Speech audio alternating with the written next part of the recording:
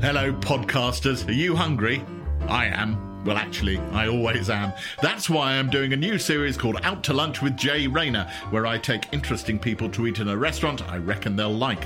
I've spent my career interviewing over the dinner table. You just find that people relax more when they're being pelted with fine wines and being fed ample food. So in this first series, I'll be breaking bread with a whole bunch of people, including Richard E. Grant. Like a multiple rolling gastronomic orgasm. Mel C, Stanley Tucci, Tracy Ullman, and Jamie Dornan.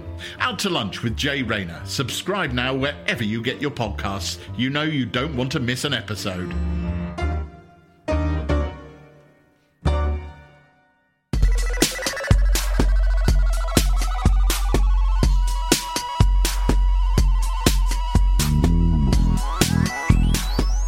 Ultra Remainers, welcome to the podcast that provokes howls of frustration from those who wish we'd all voted properly, i.e. the way they want, instead of stubbornly voting the way we want. I'm Ros Taylor, and this week we'll be talking about those bombshell local election results. You know, the ones where everyone voted for Remain parties because they wanted to just get Brexit done.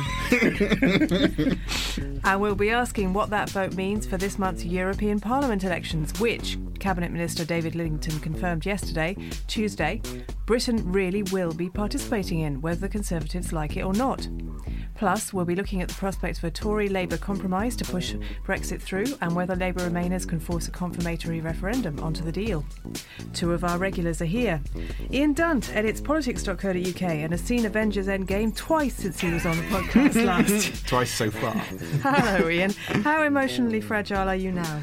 Pretty fragile, actually. It's when it goes from, usually I can do the quite respectable crying in cinemas, like noiseless British crying. This time spoilers. No, I'm not doing any spoilers, okay. Apart from my own emotional state of just heaving sobs and being like, no, I need to this is actually quite shameful behaviour right now. Did you pick up any tips on how to defeat a power-crazed monster who dresses in yellow and purple and has made half of the population disappear? No, not so much, no. Oh, shame. But it's been a big week for total government inefficiency when it comes to registering people to vote, especially EU citizens. What happened, and would it be too paranoid to imagine the government engineered this? Yeah, that's not right. What happened is there is a rule that's an EU-wide rule that says you can only vote in one place, right? I mean, of course, if you're an EU citizen, so either your country of origin or your country of residence.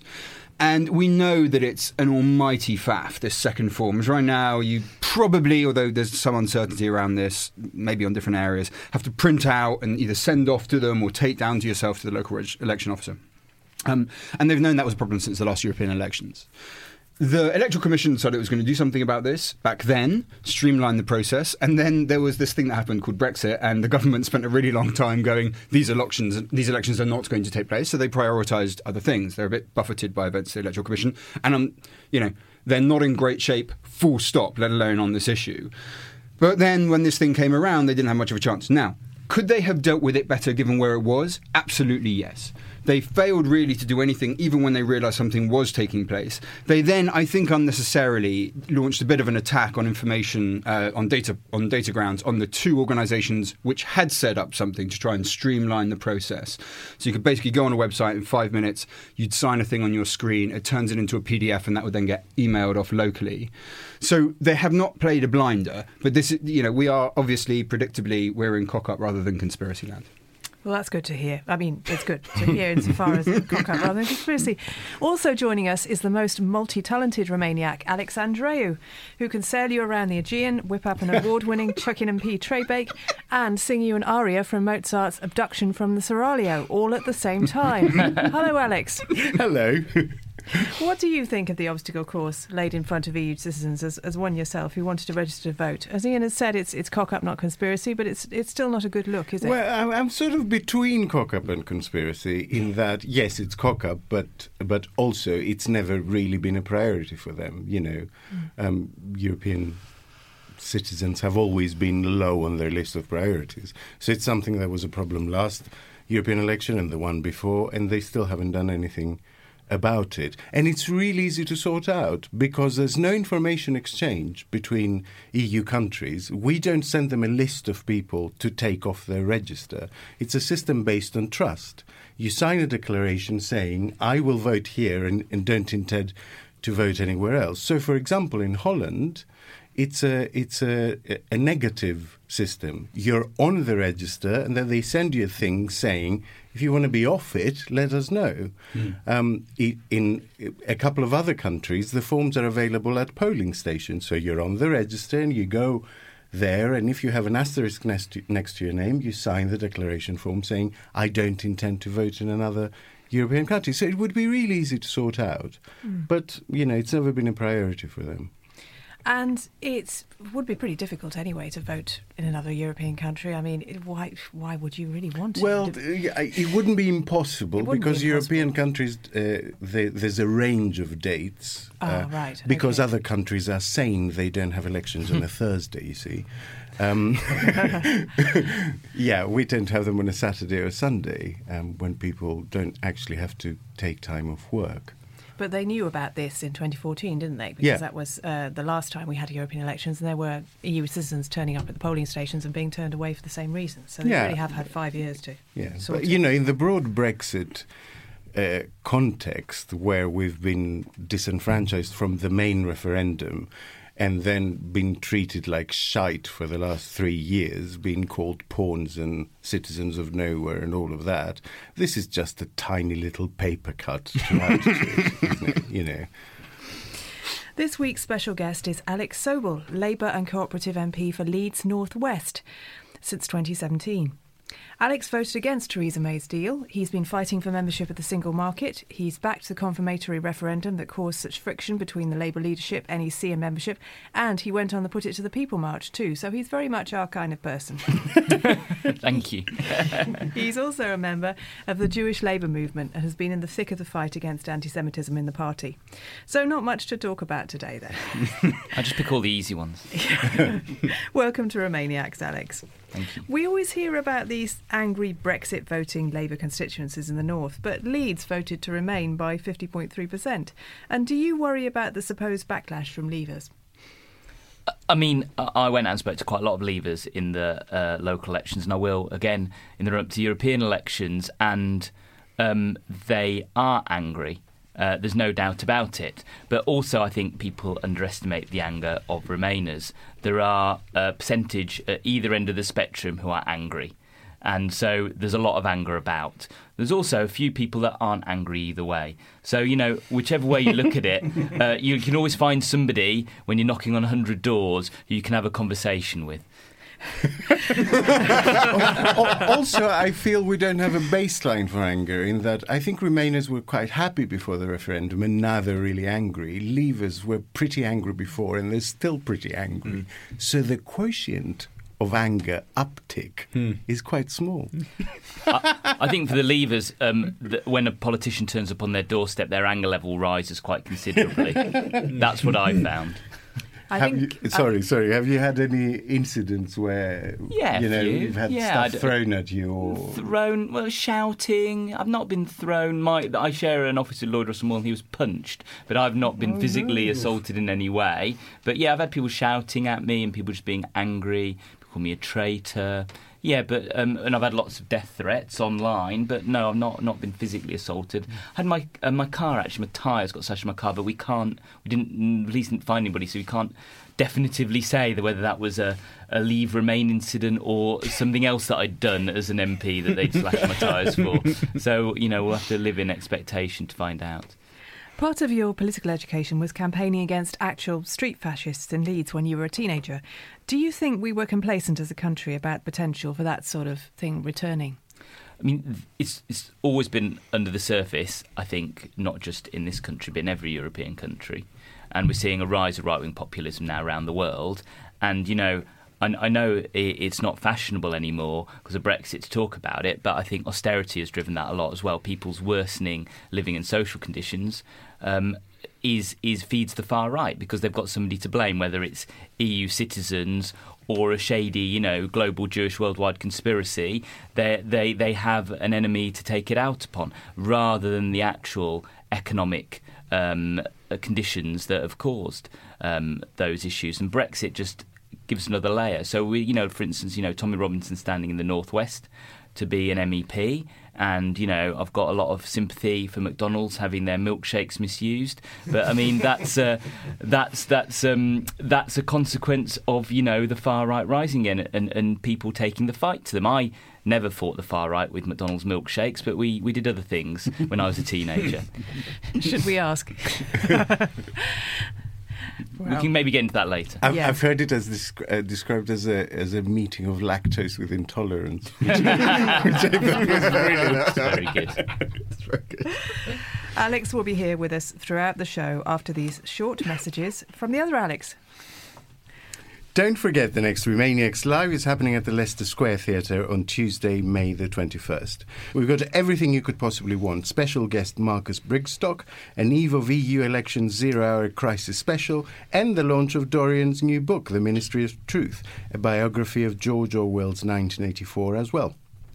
Plus, we can exclusively reveal that our new capsule range of Ultra Remainer merchandise will be on sale for the first time, so you can passively-aggressively wear the T-shirt or sip from a mug if you work, say, on the common desk at The Guardian to choose an entirely random example. Dorian, Ian and Naomi will be your panellists, and tickets are on sale now at leicestersquaretheatre.com. If you're a Patreon supporter, check your inboxes for your discount code.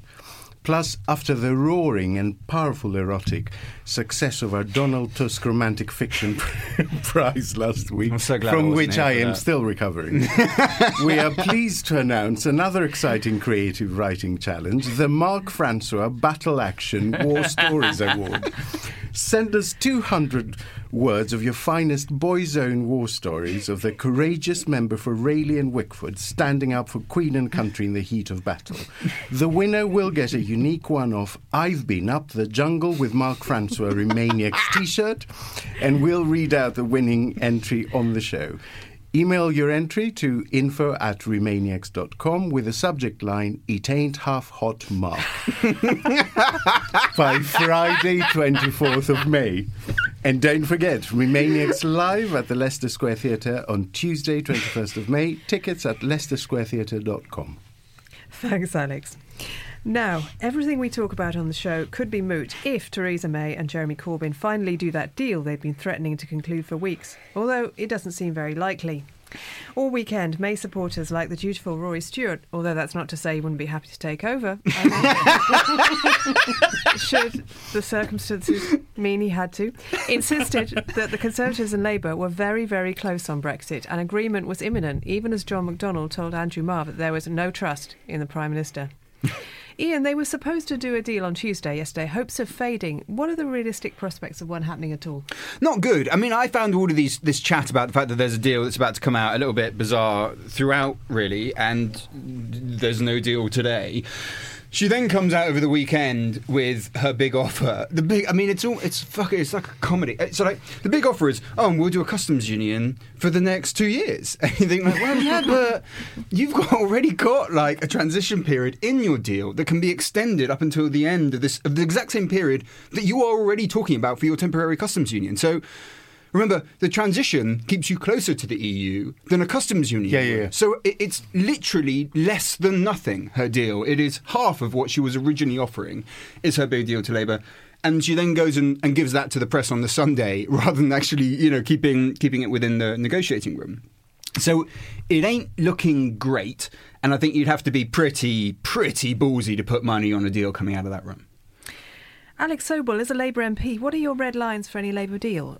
Is a confirmatory vote central to Yeah, what most... absolutely. I mean, I was one of the MPs that led a letter which was signed by 118 MPs and MEPs, Labour MPs and MEPs, which said that we would agree a deal as long as it had a confirmatory referendum attached.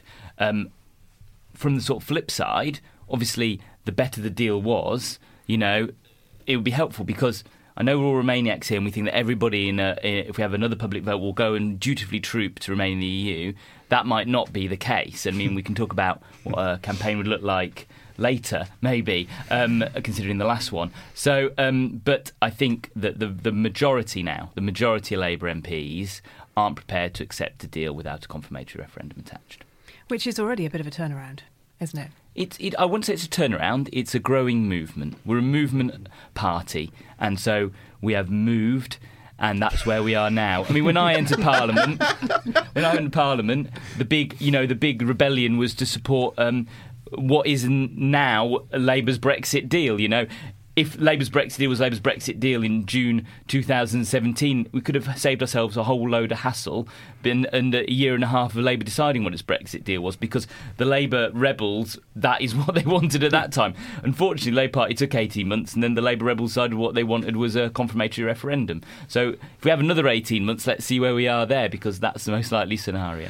On the actual content of this stuff, you're putting aside sort of the second referendum stuff, it's not hard to get to where you need to be. You put down a customs union.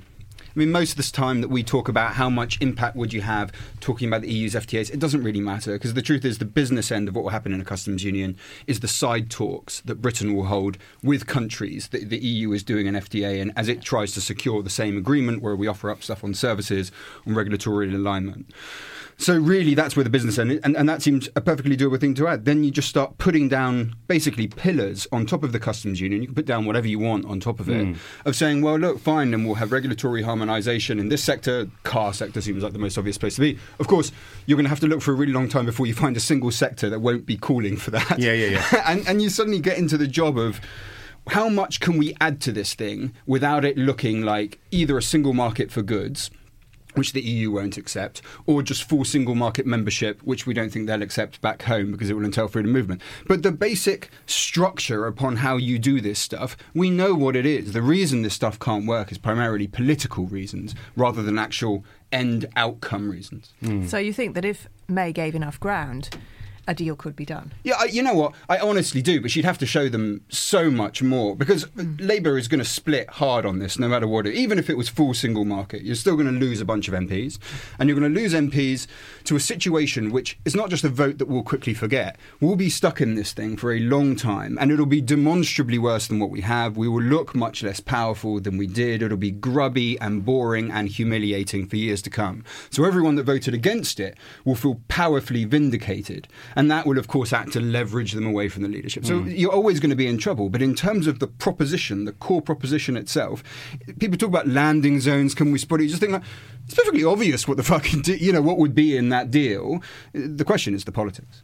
And the politics, I think, is insurmountable. I was going to say, the irony might be that if a deal was done on that basis, you'd have a whole load of people going through the no lobby who disagreed with the deal, which is normal, but you'd also have a whole load of people going through the I lobby that also disagreed with the deal, and the only person that'd be happy would be Nick Bowles, who left the Conservative Party. You see, I don't disagree with anything that Ian or Alex said, but to me it's slightly more profound than that, because in order to find compromise, you need a minimal level of trust that the other side is going to do what they say they're going to do. And I think that's the bit that's broken down.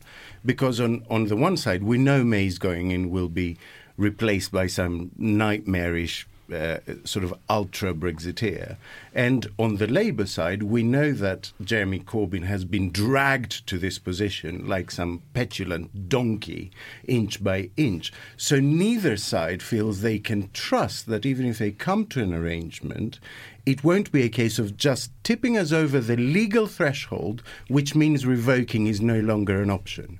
Because that's a big thing. That makes Remain suddenly a lot more difficult. It makes Remain a completely different proposition. And so in order to give that legal threshold up, you have to be pretty sure the other side will do what they say they're going to do. And I just don't think anyone can be in this environment, which is why then it goes to a confirmatory referendum. It acts as a lock on it, as it were. Yeah. Alex, do you think Labour's formulation of a Brexit vote under certain circumstances, the Labour leadership, I should say, does it wash with the electorate? Do people really understand it? Because it's hard enough for nerds like us to understand what those circumstances would be. No. That's probably concise. Well, I could give you the hour-long version. Please don't. Because, the fear among our listeners is that there's some superficial deal would mean it's magically no longer a Tory Brexit, and therefore people won't get that vote. But does the Labour leadership understand the anger about that? That's a good question. I think that there's a level of understanding. Where I think the whole thing breaks down is that you can only get a Labour Brexit deal under a Labour government. And there is no Labour government. So there is no Labour Brexit deal. I mean, that's the simplest formulation. That was kind of the fatal flaw with Lexit right from the start, wasn't it? This idea that through Brexit you could implement some socialist utopia. It's like, yeah, but you're not in power. But we've heard more than one person say that enabling Brexit would be Labour's tuition fees moment. Do you think it would be that serious in terms of a rupture of trust with the electorate? Well, I mean, the Lib Dems have come back after 9 years, haven't they? We saw that on Friday, so I think potentially it could be a lot worse because tuition fees, is an issue in a particular part of society, and actually for a particular, obviously you live with the tuition fees quite a long time, but all the people who didn't pay them, it doesn't affect them directly. Before, I was one of the last people not to pay tuition fees, but Brexit affects everybody, and will have very long-lasting consequences. So I don't think it'll be as easy to bounce back as the Lib Dems have over tuition fees. This all takes place against a backdrop of local elections where the great British public expressed its insistence that Parliament just get on with Brexit by voting in droves for pro-Remain parties. People from Jeremy Hunt to John McDonnell claimed it was a mass vote to get Brexit done instead of a vote to not do Brexit at all. Alex, does the country buy this idea that the way to signal your support for Brexit is to back a lot of anti-Brexit parties? Well, listen, I've heard this point so much now, even by quite respectable people saying, the real winners were the independents, and assuming that all the independents were, as a bloc, Brexiters, which is just not true. I watched the results through the night, and, in most cases, there were local issues, there was some kind of building on the green belt thing going on, and, there were loads of different reasons why independents did well. And yes, some of them were ex-UKIP, some of them were a Brexit vote. But even then, they were only about 2/3 of the gains made by clearly Remain parties, including in places like Sunderland. I mean, there was a swing of 12% to Lib Dems from Labour in Sunderland and 10% from Labour to Greens in Sunderland. So you can't explain that away by saying, everyone is just anti-politics at the moment, and so they decided to vote for Vince Cable's party. I mean, it's ridiculous. Columnist Luke Akehurst have pointed out that the most pro-Corbyn and anti-Brexit areas weren't voting, London, for example. So did that have an impact too, do you think? Yeah, it will. It'll be a lot worse when London is in the reckoning. I think Labour will get a monumental spanking in London. So yes, look, the story was ultimately people are voting for Remain parties, and there's no other way of. The extraordinary fucking spectacle of this trying to be spun as a victory for Brexit was almost. It is one of those moments where you're looking at the TV and being like, "Am I going insane?" Like, part of the reason that this podcast is good for my mental health is you can at least have an hour in a week where you're just like, "I'm not mad, right?" That is a completely bonkers approach, like for anyone to have taken. There are caveats to all this. I mean, it seemed like the Tories were losing to the Lib Dems in more Remain voting areas. It did seem like actually some of Labour's Remain votes seemed to, as far as we can ascertain, seemed to hold up in more metropolitan areas. In 60% Leave voting areas, they were being punished more, and in 70% Leave voting areas, they were being punished more than that. So actually, it's not necessarily the case that the party looking at those results, the Sunderland thing was extraordinary, but I think when the party looks at it, they will be able to construct a viable argument to say we can still triangulate the Remainers into position. That is not a dead project for us yet, but we are losing the Leave vote. So there were complications. There were complications in the picture. But again, this all takes place, as you've just sort of alluded to, these are not particularly remaining areas most of the times we're looking at. Even when we're looking at places, like Winchester, where it's pretty tight, this kind of response. So the response from people was completely insane. But it didn't quite get us all the way to where we needed to be to make the argument with Labour itself, I think, even though you could make it much more strongly, for instance, with the Conservatives. In the parallel universe of the Brexit press, the Telegraph and Express claimed that hundreds of thousands of people spoiled their ballot papers or wrote "I demand Brexit" on them. And whether that's true or not, how real is that impulse to reject? It's not. So It's very small numbers. Very small numbers. So that impulse to reject any party, though, I mean, clearly there were some spoiled ballots. should we worry about that? Is that a trend that's worrying? Given that there were parties available to people, usually not in every constituency, but often, where they could express their either pro or anti-Brexit views. Well, at least they're turning up. I don't mean that facetiously at all.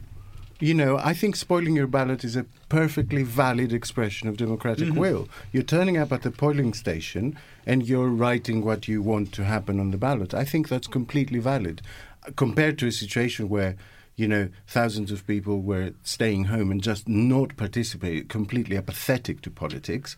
I think this is an improvement. I don't say that, to be funny. Even supposing that this vote meant that we do desperately want a deal. I mean, as Remainers, should we want a deal? Some form of compromise that dissatisfies each side equally?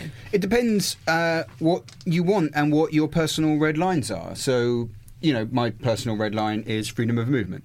So therefore it is the single market. And I can live with anything that offers me the single market. And I can't live with anything that does not offer me that. That's my personal shit. That's how it goes for me. I think you have to be pretty hard pushed to find a Remainer who really cares about the issue, who is genuinely satisfied by a customs union. Even the trade nerds don't really give too much of a fuck about a customs union. It's just, it's useful, it's good, you take it rather than not have it, but you're not going to die in a ditch over it, basically. Yeah. So, you have to make your personal call on that. I know where mine is, and for other people it's full Remain, for others it's revoke and no referendum. Everyone has their own red lines. But it's also a matter of timing rather than only position, because there was a point right after the referendum vote where I think you could have brought people together, where the majority of Leavers thought it would be something like Norway because the result was so close. The majority of Remainers would have settled for something like Norway because it was such a close vote. And you could have done that. But what's happened in the last 3 years is that the two sides have been pulled further apart. And so it's become sort of more existential for Remainers, because I know that if we go into a Norway-type situation, there will be people that will be actively working to pull us further and further and further out of the EU. And so it becomes this sort of last stand, Tolkien-like fight for Helm's Deep. Do you know what I mean? Yeah. It becomes this sort of monumental that we must draw the line here, and either we win or we lose. And that it doesn't help things. I recognise that fully. It's an unhelpful state to be in, but psychologically, it's I think where most people are. I'm not sure any of this matters, because I just don't think they're going to come back with a single market deal. Yeah, that's true. From the thing. I just don't think it's going to happen, and that idea seems more dead to me now than it's been for some time, even though probably under a different leader in the Commons. If you had Rory Stewart or something to go over in an election where he got, even if he had the same kind of numbers but had some sort of momentum behind him, some kind of validity to approaching anything, you could probably find the numbers in the Commons to do it as an idea. I just don't see that politically any of this is going to happen. So I don't think we're going to have to face those sort of challenges. What happened in your wards, Alex? Because I know that Leeds in general voted narrowly to Remain, but your patch was quite Remain, which tells me by default that there are other bits of Leeds which are very Brexity in order for that to sort of average out. So what happened in the locals with you? Well, Leeds also has very big wards. In my constituency, which there's only 4 wards. So 2 of those wards had Labour councillors, 1 had a Liberal and 1 had a Conservative. And one of the Labour wards we only won last year, and we lost it again. And the message and the Green vote shot up. Actually, the Liberal vote was fairly flat. Our vote went down, the Green vote went up, and that was directly people on the doorstep saying either we're staying home, not voting Labour, or we are not voting Labour because of your Brexit position, and we're switching to the Greens. And where we thought the Liberals would lose votes, they didn't, and they just sort of flatlined. And who took that extra councillor to you? The Liberals. The Liberals. Yeah. Okay.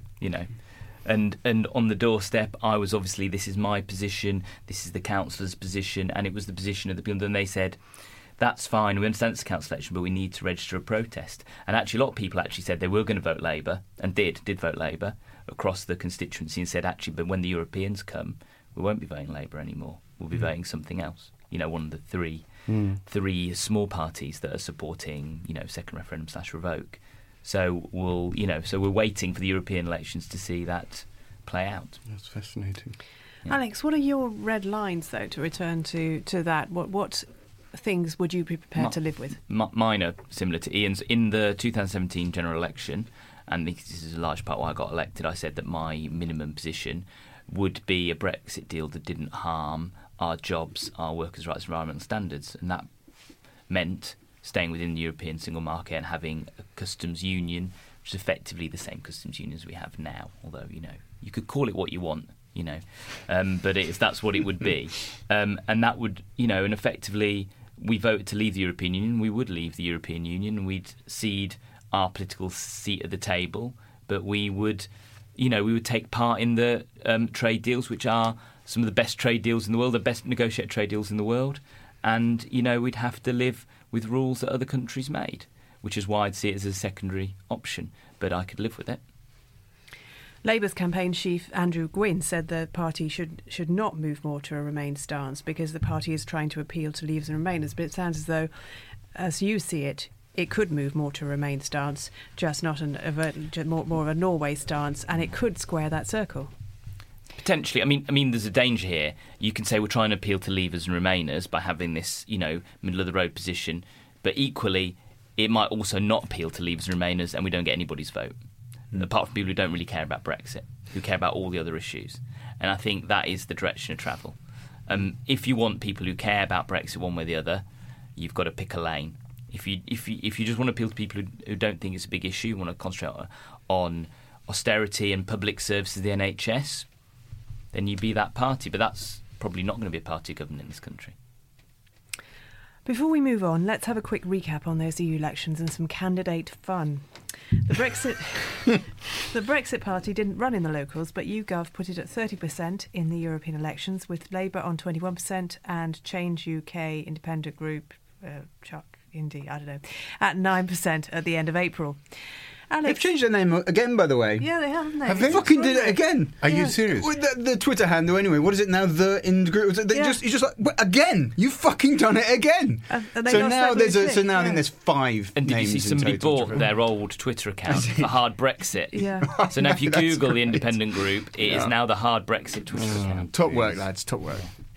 Yeah, it's not impressive. It's not easy, is it, sweetheart? The thing is, that part is quite easy. You just pick a fucking name. That part you can do quite easy. No, come on, who's done it? Who's done it in the last 20 years? It's just easy. I'll just call the party Bob. We could all start our own political parties if that's how easy it is. That's true, yeah. Alex, is it simplistic to think that a pivot to Remain could put Labour closer to parity with Brexit Party? Because all the indications are that Labour voters rank Brexit lower as a priority and are less likely to withhold their vote over Brexit. I think in a European election, in the middle of Brexit is the most important issue. Nobody's going to go, we're going to elect some European Parliament and that is going to resolve the problems of the NHS, because it's not. So, I mean, the things you can talk about in the context of European elections that aren't Brexit are actually what the European Parliament does if we, and I'm very passionate about this, get a socialist, Frans Timmermans, to be the President of the Commission. Because particularly from the Lexiteers, one of the criticisms of Europe is what it did to Greece and how it acted after the crash. If there's a socialist in charge, it'll be very different. And that's about improving our environmental standards, that's improving workers' rights, improving minimum wage across Europe. And that's why, the Labour Party has 2 jobs here. One is to push that socialist agenda, which I think Jeremy Corbyn's going to be very comfortable with doing, and supporting Frans Timmermans to be President of the Commission. But the other one is saying, well, actually, we need to keep in this game. This is our game for the whole of Europe. Withdrawing from it's not going to help workers around the world, never mind just in Europe. Do we think the local elections have coloured the way the EU elections will go? In particular with the Lib Dems. I mean, they did quite surprisingly well, didn't they, Ian? Will they get a boost, if you like, from that performance? Yeah, I suspect they will. We can always overcalculate, because if you remember back just before the 2017 general election, we took the local election results, which was catastrophically bad for Labour, and presumed that that would be a very good signpost for what would happen, and it happened not to be. But you would expect that as a good showing of muscular electoral force, the Lib Dems will do better than we expected, and if the Greens are doing better, then it seems to translate to the idea that Change UK, or whatever the fuck they're called, will be doing worse than we would expect. Once we have to keep on remembering this, no matter how many nice things they say about Nigel Farage, he is getting about the same numbers that he used to get under UKIP 4 years ago. And you put the Remain parties together, you put all those 9% together, those 9 to 12% for those parties, and you get about the same number that he has. We're not looking at any fundamental change in the country. We're looking at his ability to corral all of that support into one brand, and that's proving very effective to him. I have to say, I have become concerned, though, about the manner in which he's campaigning.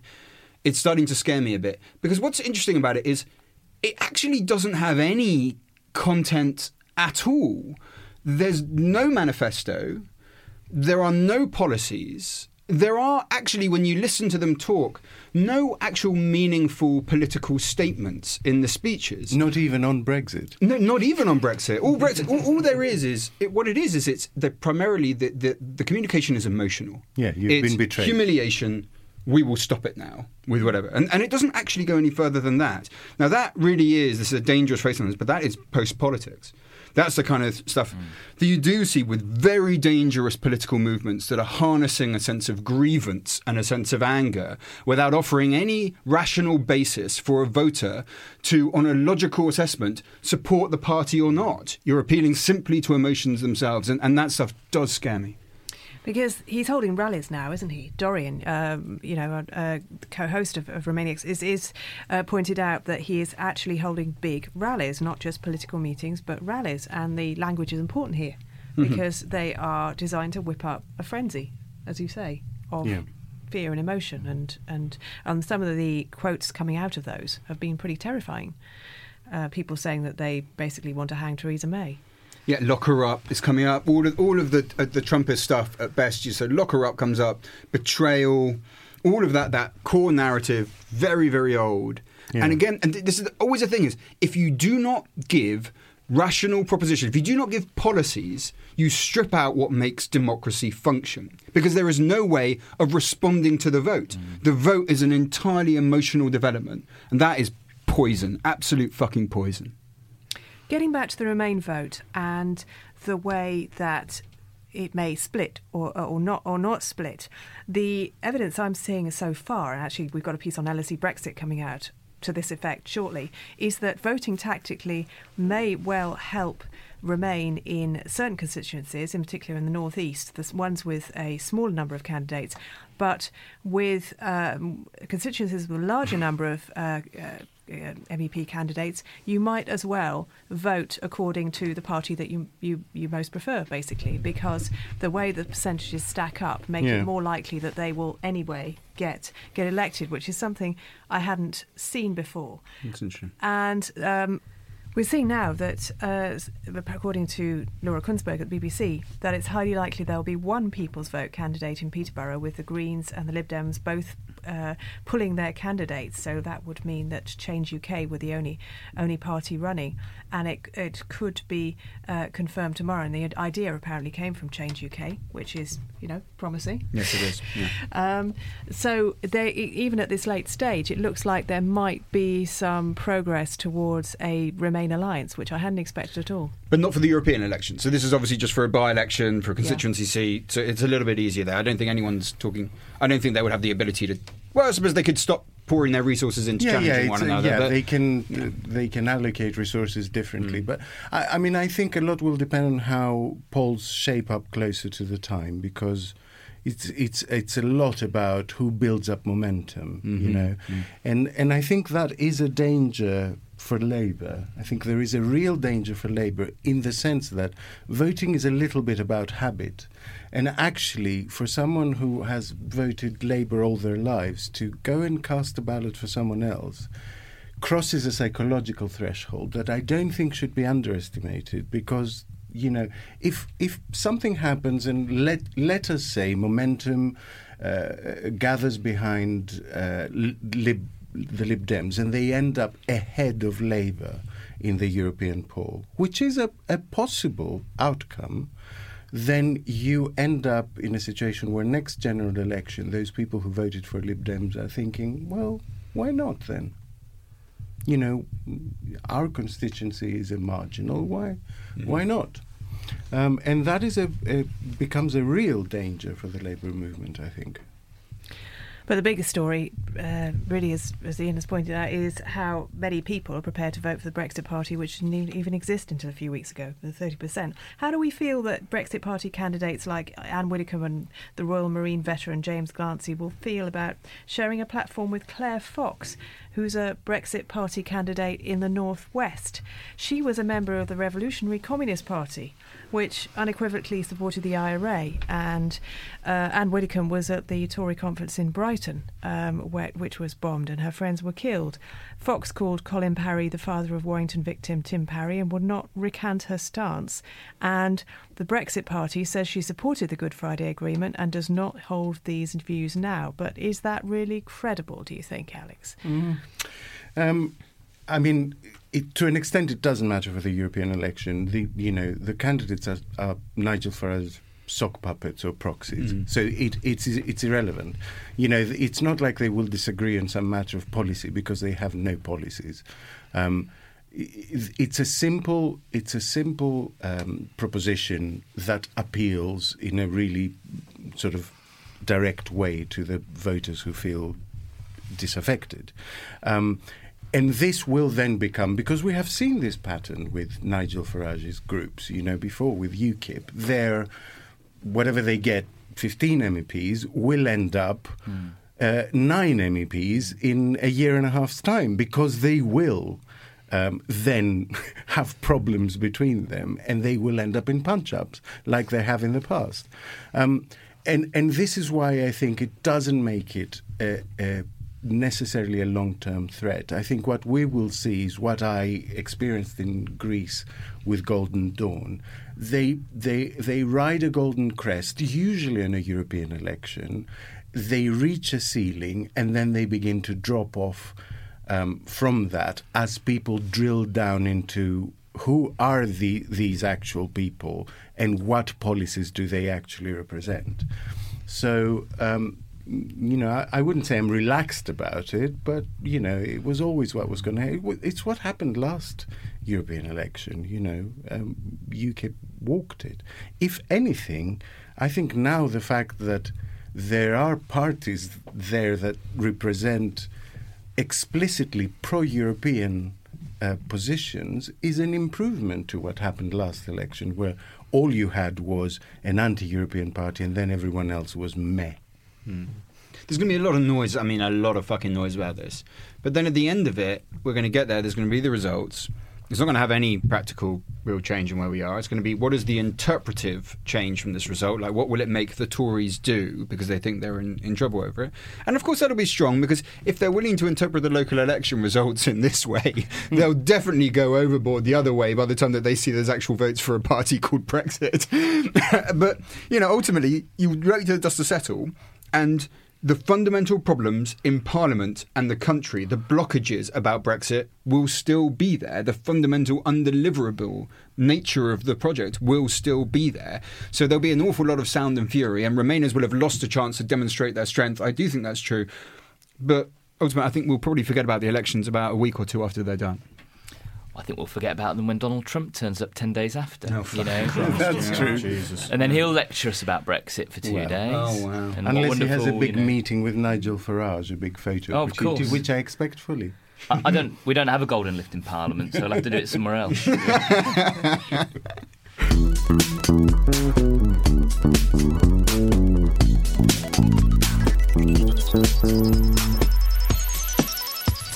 The Labour MP for Leeds North West, Alex Sobel, has been our guest this week. You said to Alex that the economic political agenda of the Labour Party now is where I would like it to be. Where do you place yourself on the support for Jeremy Corbyn scale? I support I support her of the leadership and its policies. I've never been somebody that's been like a personality supporter of Lee. I'm not really that sort of politician. I'm involved in the Labour Party because politics is a battle of ideas, and I want my ideas to win out in the country. So the 2017 manifesto, like you said, is where my politics lie. I'm what would traditionally been called the soft left of the Labour Party. I want to see a very redistributive economy. I want to see ownership in the hands of the people, not in the hands of the private sector, or actually in the hands of state central control. And I think that's where we've moved to, more or less, within the Labour Party. What's your issue that you're passionate about? Well, my primary issue really is climate change. I'm the chair of Labour's Environment Group of MPs. I'm on the Environmental Audit Committee. I've been an environmental activist for 25 years. And actually, I know we're hearing Romaniacs and Brexit is the thing we're all talking about, but climate change is a much, much bigger challenge, not just for our country, but obviously for the whole of the planet.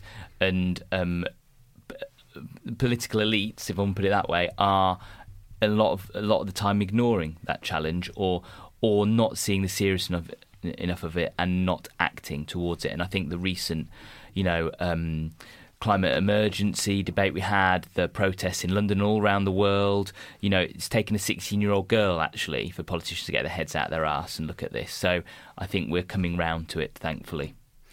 Because Labour came out a bit belatedly, I think perhaps for Extinction Rebellion, and there's a kind of old Labour strand of thinking that privileges industry, isn't there? That says that we've got to keep the factories running, we've got to keep things being reduced, we've got to keep people in jobs.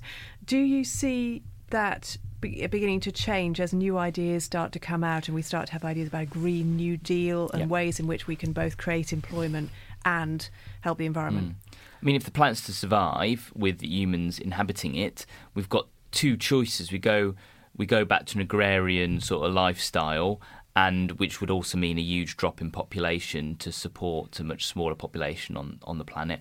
Or we have a fourth industrial revolution and we move wholly to clean tech, whether you call it the Green New Deal or my phrase, the Marshall Plan for the Environment. We're going to have that industrial revolution. We need to be having it now. I mean, it started, the technology is there, but it needs to be. Like the first industrial revolution, we need to move through very quickly and take the old technologies out and put the new technologies in.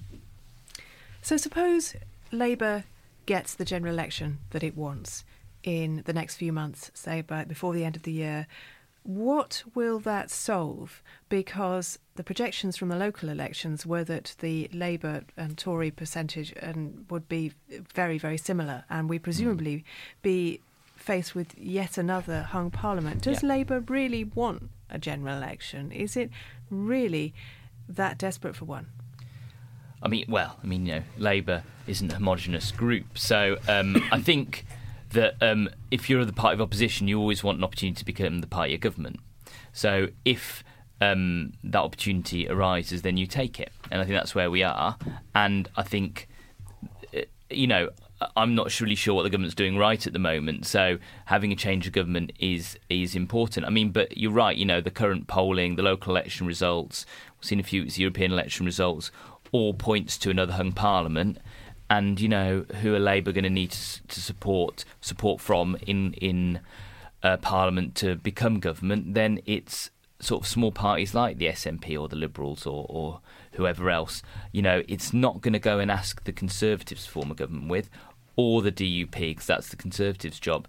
And there isn't much else in Parliament. So unless we get an outright majority, which at the moment the polling doesn't suggest, then we're going to have to go to those parties for one.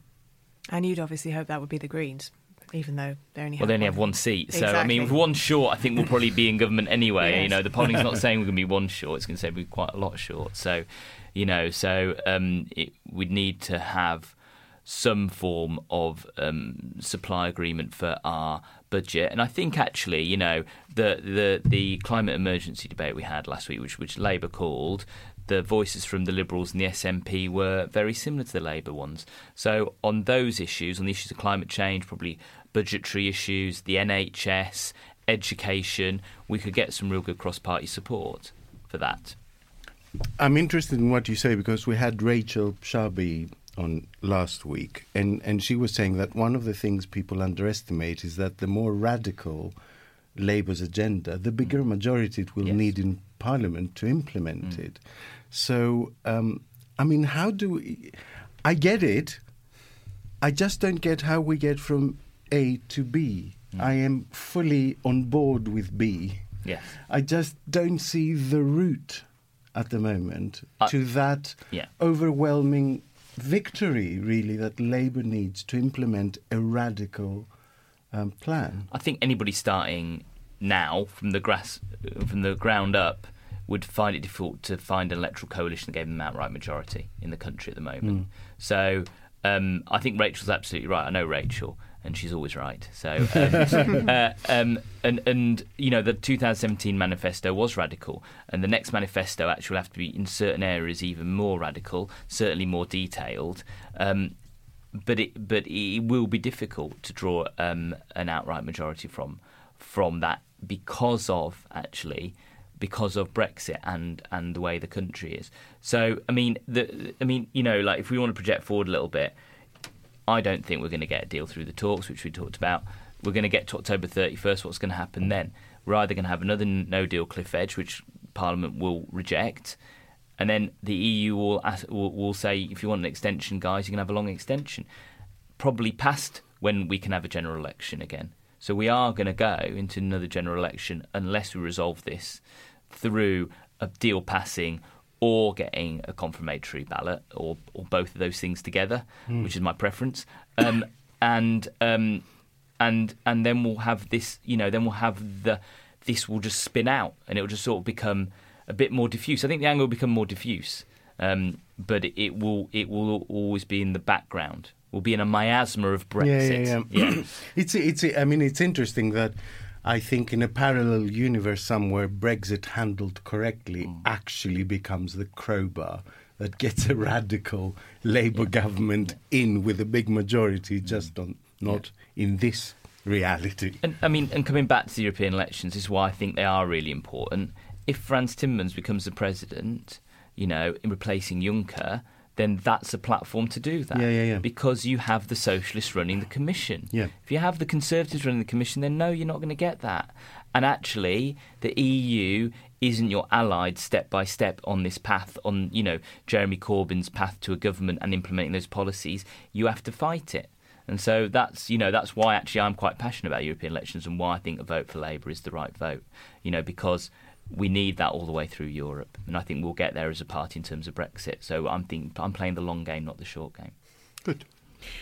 It's impossible to ignore the anti-Semitism scandal. What makes the New Left so obsessed with this one issue? How has it come to dominate the discourse about the Labour Party? I mean, I think the reason it's come to dominate the discourse about the Labour Party is because it's so unexpected. Because people don't think of the left, even the far left, as people who are racists. That is the owned by the far right. That is owned by Tommy Robinson and, you know, going back a bit, Nick Griffin, you know, in the BNP, and that's their domain. And the fact that it's come into the Labour Party, or in some cases some people who've been in the Labour Party quite a long time and it's come to the fore, or it's been uncovered, I mean, you know, is people find surprising. I think that's one reason. How are you going to get rid of it now? I think that there's the issue of our process, our disciplinary process in the Labour Party are quite severe, and I'd like to see an independent process, an independent panel who would make the decision. So you couldn't say that those decisions were being made were being politically motivated, and also that the people doing it had a lack of expertise. An expert independent panel, I think, is the way to resolve this. So people would be kicked out of the party and not allowed to rejoin ever, or after a certain time? I mean, I think that I mean, this is getting quite a detailed discussion, but that the party has, I don't think the sanctions the party has should change. The party has a range of sanctions, and that is includes permanent exclusion, that means exclusion for a period, or people who aren't excluded but go on training, and, you know, people who once retweeted or shared something that was anti-Semitic, apologised for it, said they didn't realise the underlying narrative going on and would like to learn more about anti-Semitism. I personally don't think they should have a life ban from the Labour Party. I think that they should be going on some training, and if after that there are no more incidents, then that's fine. But I think we have people who are, when they're challenged with it, double down by, you know, making some other commentary that actually we have people who, you know, are suspended and then go through, and then while they're suspended say, well, all my suspension is due to a shady cabal of people who are secretly running the media or whatever it is, whatever trope they're using. That's like very clear cut to me. They're doubling down. They've got a very fixed view, and there's no hope for them. And also, I think that an automatic solution should also be for anybody that undertakes Holocaust denial or Holocaust minimalism. And I think that's a severe red line for me on anti-Semitism. Alex, thanks. Thank you.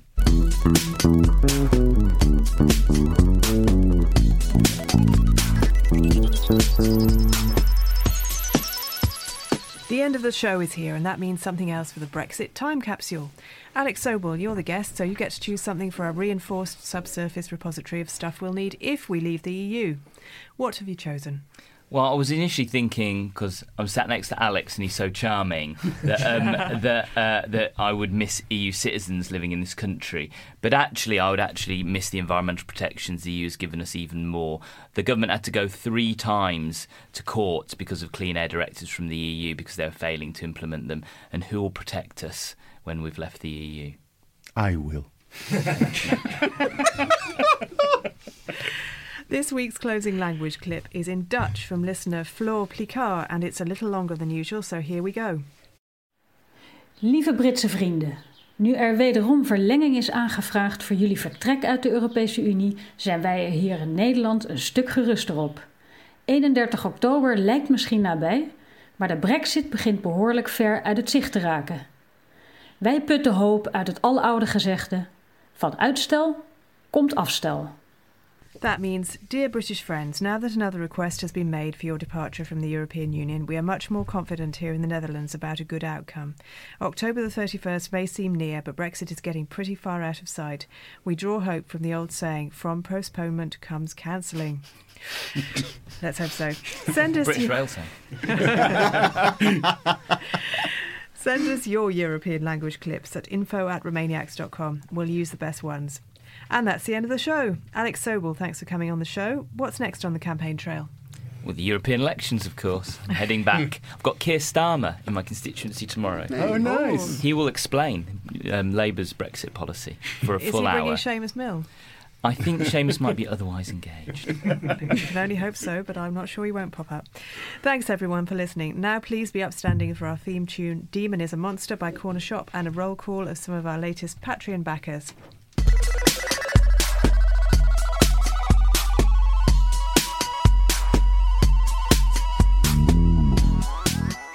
Goodbye and thanks from me to John Henderson, Thomas Cattell, Rodri Marsden, the Rodri Marsden, Alison Cumberbatch, Donna Marsh, Lucy Gaunt, Gordon M., Kate Smith, and Simon Duckworth, and especially his father-in-law. Hello.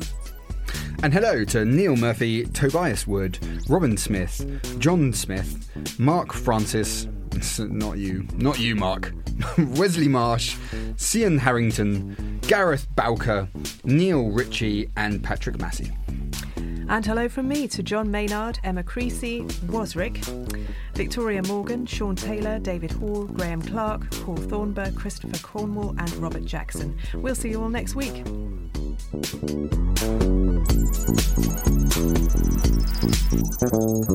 Romaniacs was presented by Ros Taylor with Ian Dunt and Alex Andreou. The producer is Andrew Harrison and audio production was by me, Sophie Black. Romaniacs is a Podmasters production.